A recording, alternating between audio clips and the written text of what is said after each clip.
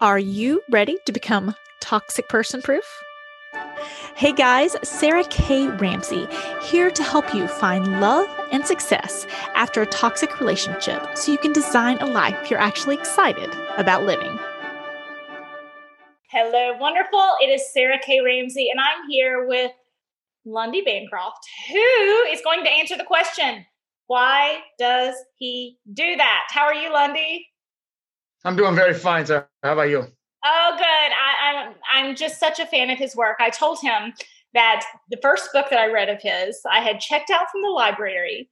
And as I opened it, instead of waiting for Amazon to bring me a new one, I just started writing in the library book and ended up buying it because I was just so intrigued to underline and highlight and put my notes in. And it's just been such a gift.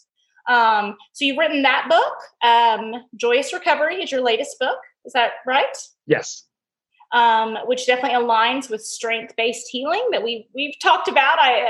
We'll get more into that, as well as When Dad Hurts Mom. Any other books that you want to point out that might be? I wrote a book that's a few years ago. That's a set of short daily readings. They call it Daily Wisdom for Why Does He Do That, which is kind of an unfortunate title. That wasn't my idea. That's what's just hard to remember. And daily, it also is the kind of title that makes you say, like, what did you just say? But anyhow, Daily Wisdom for Why Does He Do That? That's a book that I put a lot into. I care quite a bit about that book because to write 365 pieces, because there's one for every day of the year, that's an opportunity to really explore a lot of different issues in the lives of abused women. Mm-hmm. And I end each of those pieces with a proposed focus for the day, like just a kind of line. It's almost like a mantra, you might call it, but like a line to give yourself to kind of work from for the day. So that's another one I would love people to know about. Yeah. Well, and I want to point out, should I stay or should I go? Right? Because that's such a distinct question for so many women. So you co-authored that one, right? Right, with Jack Patrizi. And the other thing that book does that the other books don't do is go into some issues beyond just issues of having an abusive partner. They also go into issues of having an alcoholic or drug addicted partner, or into having a partner with really serious mental health problems. So sometimes that helps answer some questions about, well, what is the essential problem going on with him? Like, what is he really suffering from?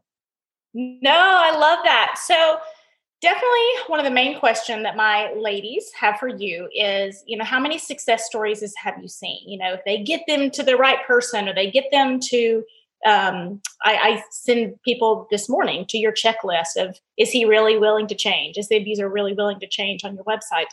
And, what are the chances really? It's one thing I always like to make sure that people understand is it's not like surgery somehow that like might succeed or might fail or has a certain success rate, because it entirely has to do with whether he does the work or not.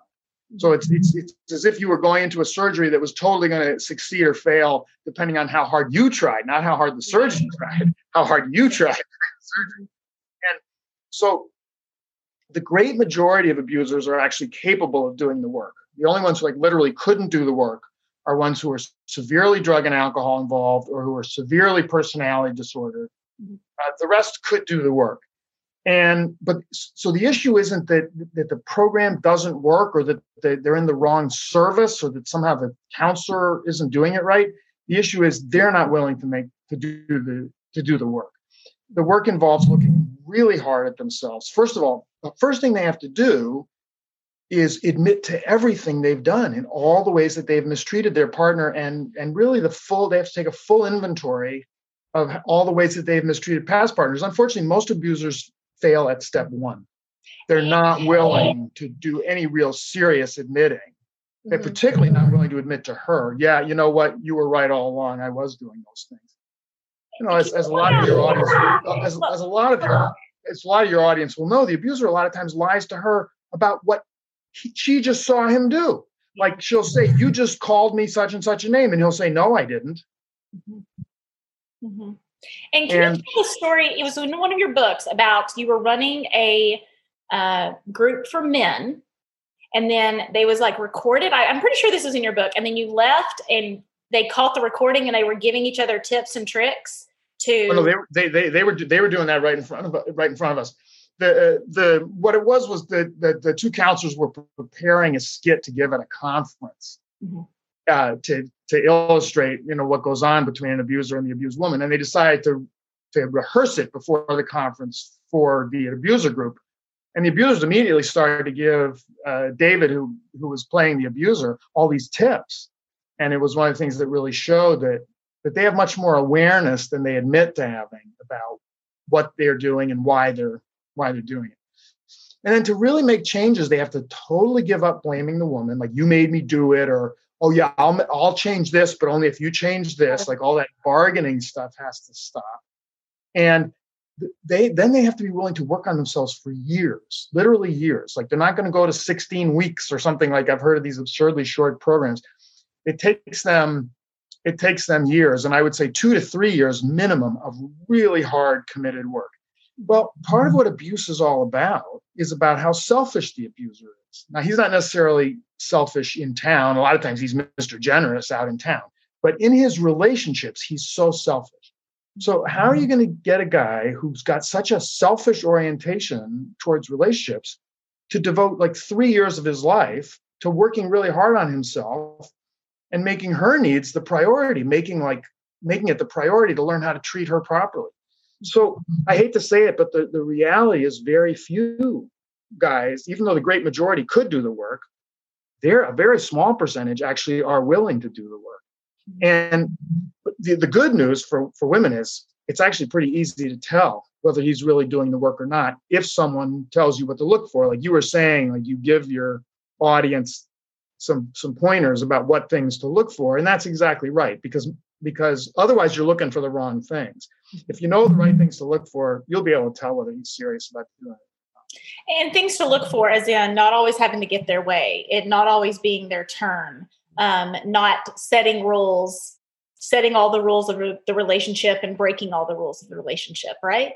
Is that yes? And things like not just changing how he deals with not getting his way, but changing how he deals with her being angry. Like, has he actually started to accept her right to be angry with him? And there's a line in your book, and it said, he doesn't have a problem with anger. He has a problem with your anger. Right? And I'll never forget reading that. Yeah. Right. Because he really doesn't believe a partner has a right to call him out on stuff. Mm-hmm. And he thinks he's like above being called out on stuff. And so that's one of the ways you can tell if he's serious about changing is he actually starting to accept being seriously confronted, being seriously confronted about stuff. Mm-hmm. And one other thing I think that's important for women to understand is the work that he has to do is so hard over such a long period of time that if he can't even start it, he's never going to finish it. And I say this because a lot of women think, well, I'll just pay for his first couple sessions, or I'll drive him, because if he just gets in the door. And I understand why. I mean, I understand she wants that hope. I totally understand she wants that hope. It's just unfortunately not a realistic hope. It's like, oh, if I can just get him in the door, he'll start to see that it's not so bad. That's not how abusers work. Abusers don't want to do the hard work. They get pissed off when people challenge them about what they've been doing. And if he can't even get himself in the door, he's never going to do 2-3 years of work that he has to do. So don't hand him a check for the first session. Don't drive him. Don't say, well, I'll make the phone call to make the appointment. Because if he can't do those things, he's never going to do the rest. And, these men just are not good at loving others, right? Is that fair? No, that actually really varies. They're not good at loving others in the context of an intimate partner relationship. But some of these men are very loving towards their parents, towards their siblings, towards their best friends. But in the context of an intimate partner relationship, he can't be fair. He's unwilling to be fair. He can't do give and take. Everything has to be about what you're doing for him. Again, early in the relationship, he's Mr. Generous. Oh, we're going to make beautiful music together. But as soon as the relationship's gotten solid and serious, it's all about what you got to do for me, what you got to do for me. And do you see that as a pattern? Because the reason I ask that question is oh gosh, he's treating her so well, right? Like I put in all these years and now look, he's treating her so well. And I want to really break through that, that lie. So two things about that. First of all, it's probably not true, but if it is true, it won't last. He can be very good for a while to a new partner while he's on a campaign against his old partner. Mm-hmm. In other words, when it's actually part of his abuse, when mistreating her is actually, when being good to her is actually part of how he abuses his ex-partner. And, that's so painful when you've been left by an abuser and then you see him like parading around this other girl and she's often like younger and he'll try to find someone who's extra pretty or whatever. That relationship doesn't last, mm-hmm. but it sure hurts while it's, it sure hurts to watch while it's happening. Well, no, he can't be in a serious relationship without abusing. He can't be in a relationship that lasts any length of time without it. Mm-hmm. And what about as a parent, right? These men, whether they be address violence, obviously, but then just manipulation. Can you speak of that? Well, yeah. First of all, if you're abusing children's mother, you're a rotten parent because there's hardly anything worse you can do to your kids than to abuse their mother. So when I have guys say, oh, yeah, I've done some bad things to her, but I'm a really good father. I say, no, you're not. That's terrible fathering in itself. Like that's hurting your kids a lot. Now, that doesn't mean that every guy who abuses women abuses children. It just means that every guy who abuses women is doing children a lot of harm and is being incredibly selfish and irresponsible about how his behavior is affecting them. There's just so many different parenting styles among abusers that it's hard to cover all the different ones, but some of the key things are where he's terrible to them too. Another style is where he's quite good to them, especially when he wants to turn them against her. Mm-hmm. In other words, when it's kind of part of his power trip.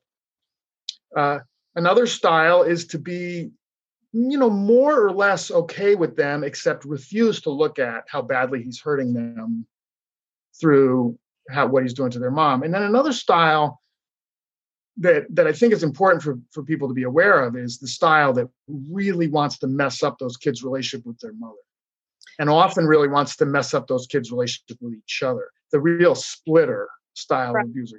He sows divisions.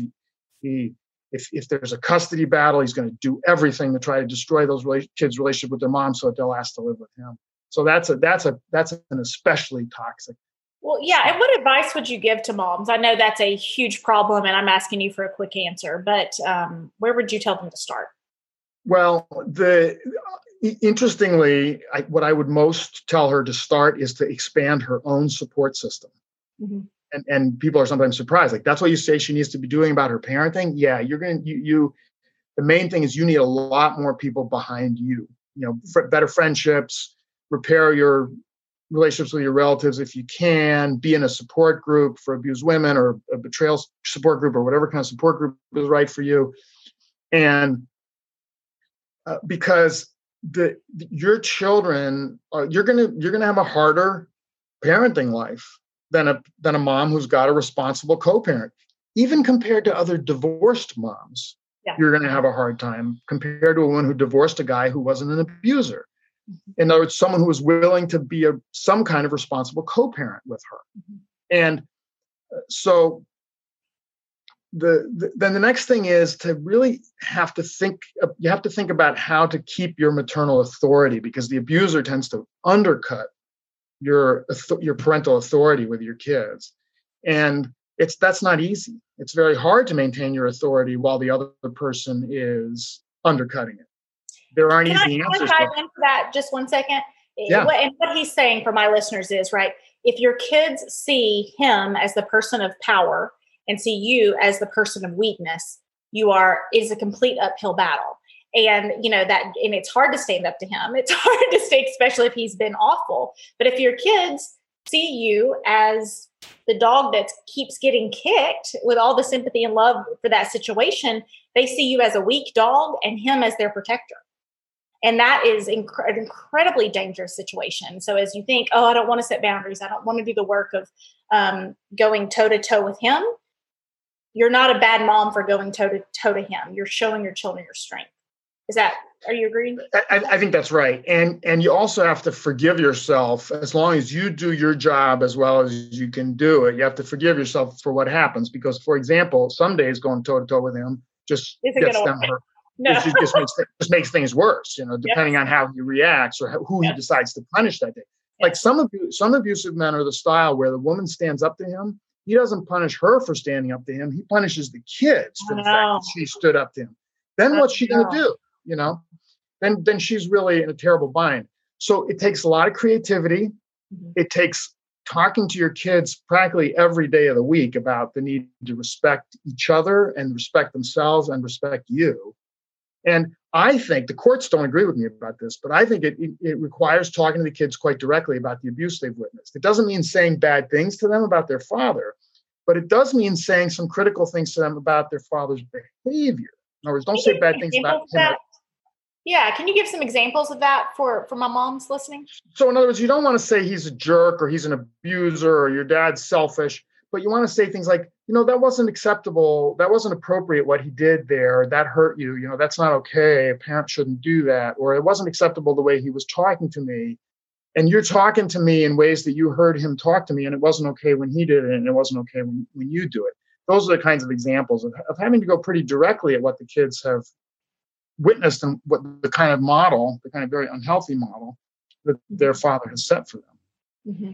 One of the things I tell my women to do is if their kids are talking to them in the way that their ex did, is to use the phrase, I don't let people talk to me that way anymore. Because if the kids saw it and they thought that was normal, it kind of gives the kids a new signal. There's a new mom in town, right? It's like, I know I put up with that before, but that is that's no longer who I am. And on some level, kids like the idea that mom is growing. Oh, absolutely. And they also by the way, they also really like the idea that mom's got more support in her life. So it's good to tell kids, I agree with that. I have more friends than I used to have, or I have more people there for me. Kids really like hearing that. But another thing, building on what you just said, which I thought was exactly right, I would then also add, and I don't want you to let anyone talk to you that way. Yes, yes. Try to keep making the connections with kids. Like the way you're treating me is how other people are going to treat you. Mm-hmm. And so how about you treat me well, and let's also insist that other people treat you well. Mm-hmm. No, I love that. And I agree completely with the support system. And if there are any people in your life willing to say nice things about you in front of your children, that's a huge piece of this puzzle. Oh, your mom's a great mom and give that gift to your other divorced mom friends, right? Such a gift to be around the table and say, you're so lucky to have your mom. Do you see the things she does for you and how kind she is? That's a huge piece of women supporting women in this process. That's a really good point that I don't hear other people making. I really like that. And if you have male friends that can do that, that'll have a power of its own. And because the one thing that we really don't want is we don't want kids in thinking that their dad defines what it means to be a man, because we don't want them to follow that image. And people think, oh, boys really need good male role models. Well, girls really need good male role models too, because the boys are deciding how to be a man. The girls are deciding what should they expect from men in their lives. And so it's equally important for the girls. And so it's really great if you have a brother who's a great guy or just a friend who's a great guy to have them around your kids so the kids see, like, this is manhood. Manhood isn't about being a jerk. And they also then see him treating you with respect, or him making the kind of comments you were just talking about, oh, God, your mom is such a cool person, or she's really thinking about you. Mm-hmm. And this is manhood. Manhood isn't being a jerk was not a conversation about a father, right? You did not say, this is manhood. See, he's not a jerk like your dad is, right? Like, that's the wrong way. It's almost like subliminal messaging, right? But in a way that it's just about parents teaching their children good skills. We get it in our head like, oh, that's like bad because it's about their dad. No, pointing out positive male role models has nothing to do with bashing their father. Those are two, you would do that in any circumstance, in a good teaching moment. That's right. If kids ultimately make a connection to what you're saying to their dad, it's because there's a connection to their dad that they need to make. And It's like they're not going to connect to their dad if their dad's not like that. Exactly. Right. Okay. So a couple of people were asking questions about what changes you've seen in the last, 5, 10, 15 years, whether it be court systems, the conversations around abuse. What have you seen?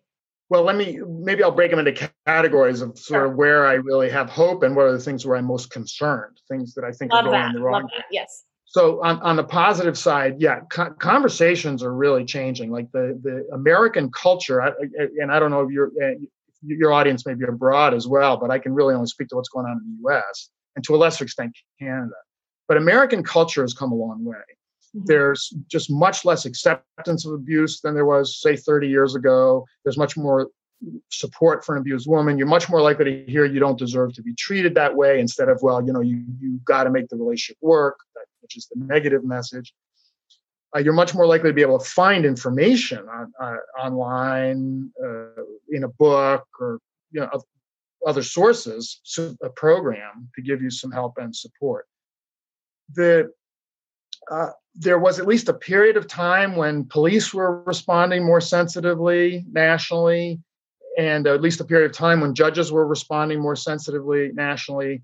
Healthcare providers, you have a better chance now than some time back that a doctor maybe will know something about abusive relationships, and he or she might ask you a helpful question or give you a helpful pamphlet. So there's some things to be really hopeful about there. Finally, in our time, faith communities are starting to have this conversation, and that's really important because so many women are involved in their church or their synagogue or their mosque, wherever they may go. And if that's a place where you can actually talk about abuse and get supported about abuse, that's really, really helpful. Versus, again, negative messages you may get from some faith communities that your love will heal him, which it won't, unfortunately, or that she needs to work harder somehow at being better, and that's what's going to get him to stop being abusive, which it has never once worked in the history of the human race. Has never once worked in the history. I just want to I agree completely. I want to say has never once worked. So if there's some cognitive dissonance going on in your head and you're thinking, oh, but I just need to be more loving, more giving, more forgiving. You cannot be so unselfish that you teach someone else to be unselfish. Maybe it's when their kids growing up, maybe that we need boundaries with our kids too, right? But we've got to get that piece out of our head that we just need more loving. Sorry, I didn't mean to interrupt you. But no, I think it's really good. I'm glad you underlined that point. Partly because the abuser is constantly sending you the message that if you would just change what you do, then I would change what I do. And it absolutely never works. A woman cannot change her abusive partner's behavior by making any changes or improvements in what she does. The only things that will sometimes, not even very often, but sometimes will change his behavior is leaving him. Mm-hmm. No contact for substantial periods of time, like months at a time, or if he's committing a crime, like assaulting you physically, calling the police and having him arrested. Yeah. And again, even those steps will only help a small percentage of the time. You can't by being more loving. That I talk about how people tell abused women that they should stand up to the guy more and that they should stand up to him less. And that'll solve the problem. Well, how can opposite solutions solve the problem? And the truth is neither of them will work. And I like to point out to women, sometimes it's the same person in your life who's telling you should stand up to him more and you should stand up to him less. Because they're saying, the analogy of the big bad wolf, right? So you have the 3 little pigs and they had different levels of boundaries, but none of them changed the big bad wolf. He still wanted to gobble them up. Every time. I like that. Right? Yeah. So where do you still see concerns? Where? So there's a long way to go in faith communities, and that's an issue that a lot of people are really trying to work on now, is to get women better supported in their religious communities. So that's really important. The custody courts have become actually worse than they were when I came into the field. They've become a more unfriendly environment for abused women. This is what my latest book is about, which won't be out for many months still, maybe as much as a year. But my new book is about what's happening to abused women, specifically in the custody system. Except it's a novel. I'm in the midst of writing my first piece of fiction ever. Decided I'd try to bring you this information in a form that was a little more entertaining. I think your books are very entertaining. Thank you. This is also a book where it'll be easier to hand to someone else, like you just want to hand it to someone who's never had this experience and just say, oh, here's a fun mystery to read. And so that's huge cause for concern. There's police response is actually going backwards after a period of time when it was getting a lot better. And the child protection response is going backwards after a period of time when it was getting a lot better. So some of the gains we made are starting to slip away in recent years. Unfortunately, the whole sort of world of domestic violence services has become such a huge system of powerful nonprofits that it has actually backed off from really raising hell about the kinds of issues that we have to raise hell about. So I encourage people to, in the years ahead, to kind of put on an activist hat, in a sense, more than a social worker hat, and think we've got to go back to really protesting. And this has to go back to being a women's rights struggle. There are people who say, oh, well, domestic violence used to be thought of as a women's rights issue, but now we're realizing that it's an issue that affects men too, and we want to not sort of focus on it anymore as a women's rights issue. Well, yes, it affects men too, but when you stop focusing on it as a women's rights issue, what do you get? You get exactly what's happening in the last 5 to 10 years, which is what I've just been describing, all these areas in which we're starting to lose ground instead of gain ground. The precise reason why that's happening is because people have backed off from focusing on domestic violence as a women's rights issue. So we've got to go back to that. Mm-hmm. I love that. I love that. And I started looking at women's issues in general and in my life, like all these wonderful women, like, well, what is their fail? And it's toxic relationships, right? Over and over and over again. And really breaking through the cognitive dissonance and breaking through that belief that like, oh, she would never, if she's strong and independent is not the same thing as good at, making sure you don't get into toxic relationships, or what I call becoming toxic person proof, right? Lots of strong and independent women have ended up in toxic relationships, right? One of the most known women in the world at the moment, J.K. Rowling, who wrote the Harry Potter books, is now talking publicly about her history, having been abused and having faced sexual assault. And that's very courageous of her, and it's having an important impact. People think, J.K. If it can happen to J.K. Rowling, it can happen to anyone. And I love hearing women's stories, especially women who are victims who aren't victim-y, right? They've come back into their power and speaking from a place of healing. So let's talk about the healing strategies, right? I talk about strength-based healing, which I think you would be aligned with, even though we haven't discussed that as much. But we talked about kind of some of the dangers. People think, oh, I can just find any therapist in my, what we used to call the yellow pages, right? We don't call that anymore in the US, but, I can just Google any therapist and they're going to be toxic relationship experts, abuse experts. They're going to understand all the tools I need. And that has not been your experience as well as mine. People are surprised. People are surprised to hear that you can get a therapy license, whether as a psychologist or as a clinical social worker or as a marriage and family counselor, without having had a single class on any form of abuse. Those therapeutic fields are catching up so gradually. Some places you have the option of a class on abuse. Some places there's not even any such class, but it's not a requirement for your licensure or your degree. So yeah, you really do have to ask questions and do quite a bit of exploration to find out who's someone who will know what I'm up against and who will really know this particular territory. I really encourage women to go to support groups and that are through the domestic violence programs. And some women will say, well, he was never physically violent towards me. And a lot of places will completely welcome you into the support group, even if he was never physically violent towards you. And by the way, a lot of times when there was no physical violence, he was horrible to the woman sexually. And it's like, well, that's just as violent, even if it wasn't like a beating. It's right. Just as violent to your body as physical abuse is. But even if there was neither, even if it was just pure psychological cruelty, a lot of support groups will say, hey, if you've dealt with a really abusive man, you're welcome here. Yeah. And I emphasize group just because that's what I've most heard back from women about over my 30 years in the field. That's what women have most said to me. That's what made the difference in my life was the group.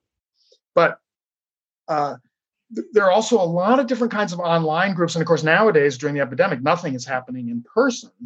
So look around for different kinds of possibilities to participate in Facebook groups or Zoom groups or different kinds of things that are online, either with video or just in writing. And there are some remarkable possibilities out there. And then what my book, The Joyous Recovery, is about preparing people to be part of an organization that I'm building called the Peak Living Network, a very loosely run, like open organization that's where I'm really encouraging abused women to start their own support groups, because I don't believe the whole assumption that you have to find some super experienced, super credentialed person to do this. It's like, no, you can do it. Who do you think started the first support groups for abused women? Psychologists? No. Women who'd been physically battered women started all the early support groups for abused women. It's like, there's a phrase you said. That's why we're here.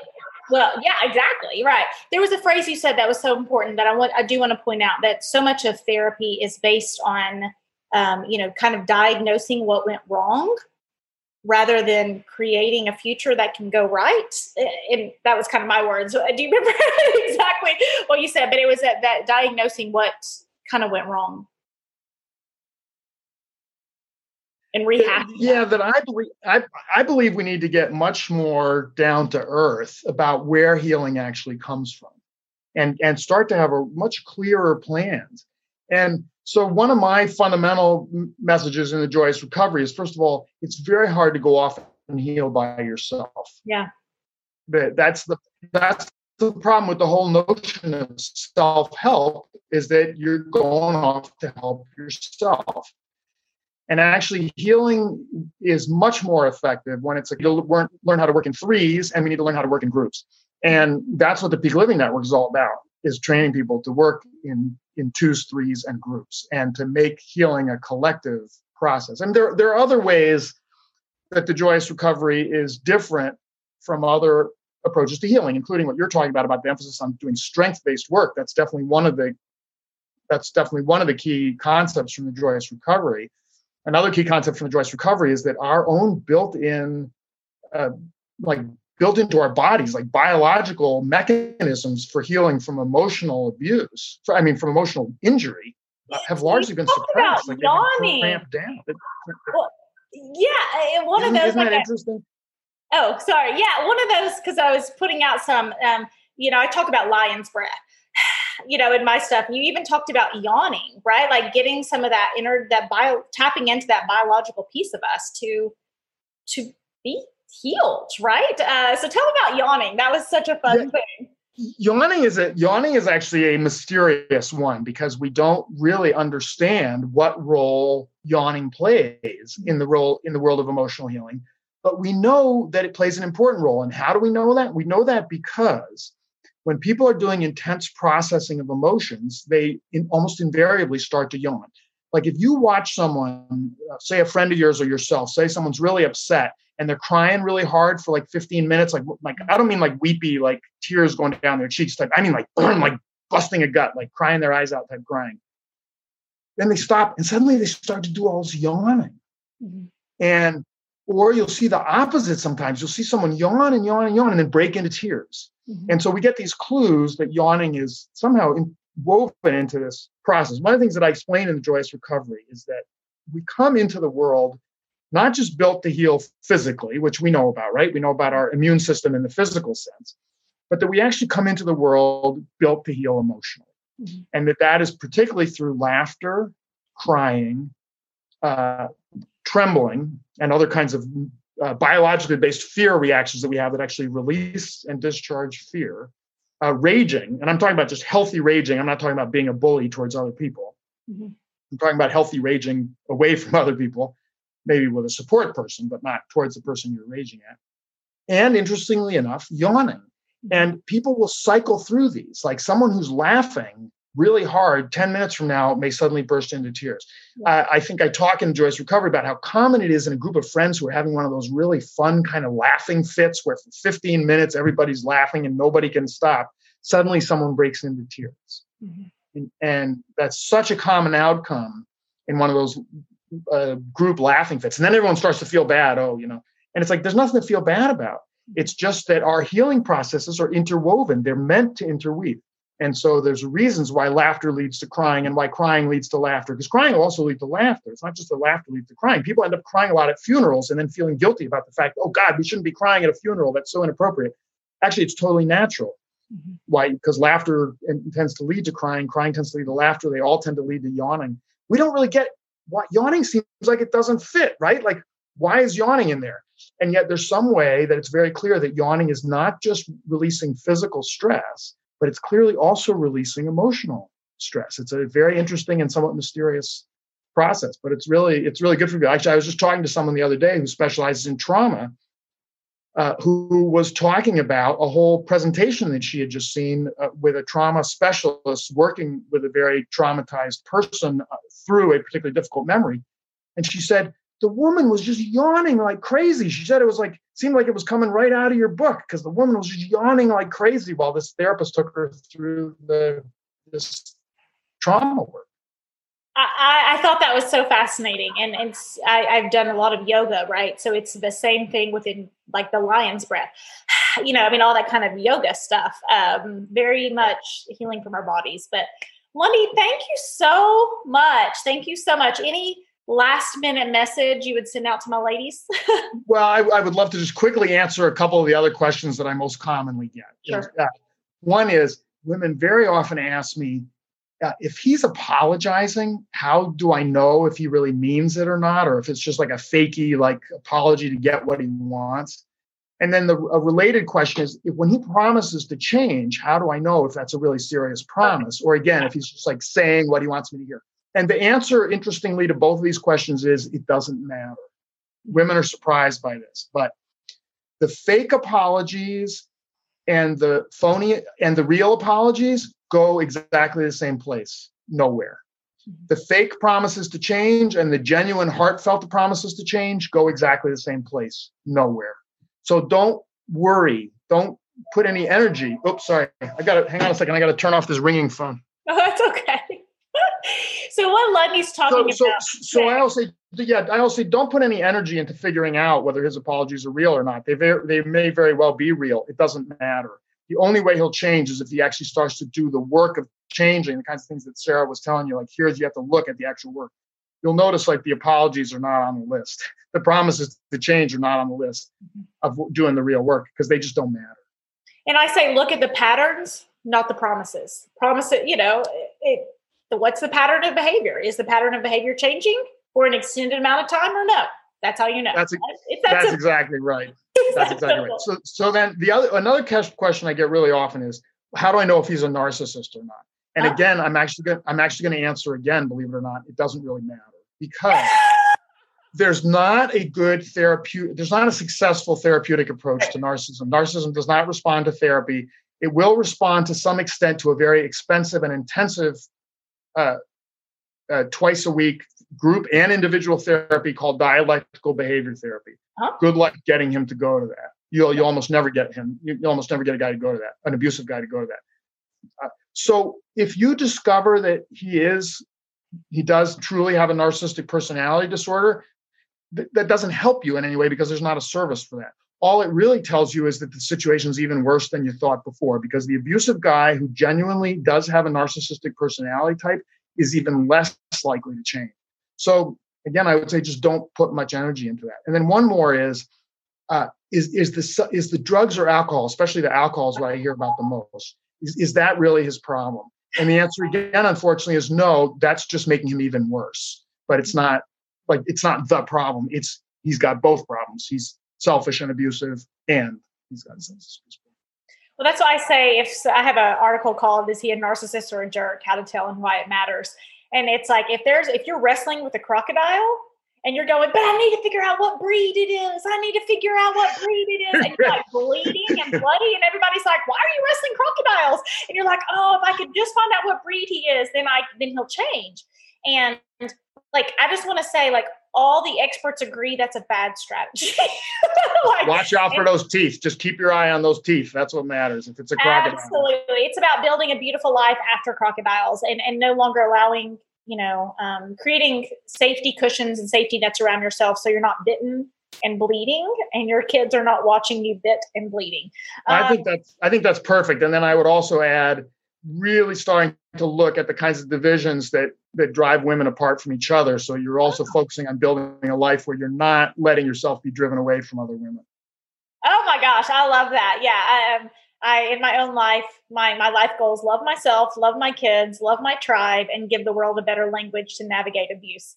So I have been following in your footsteps, Lundy, and I am so grateful for your work, and thanks for you taking the time out today. Great talking to you, Sarah. Be well, and good luck to all your audience. Have a great day. Everybody be well out there. Take care. Hello, wonderful. This is Sarah, and I hope you enjoyed today's podcast. I know that there was something that you can take away to help you get past the past, get real about the present, or get serious about your future. And if I did my job, then hopefully it will help you with all three. If you are not in my Facebook group, Finding Love and Success After a Toxic Relationship, then consider this your personal invitation from me.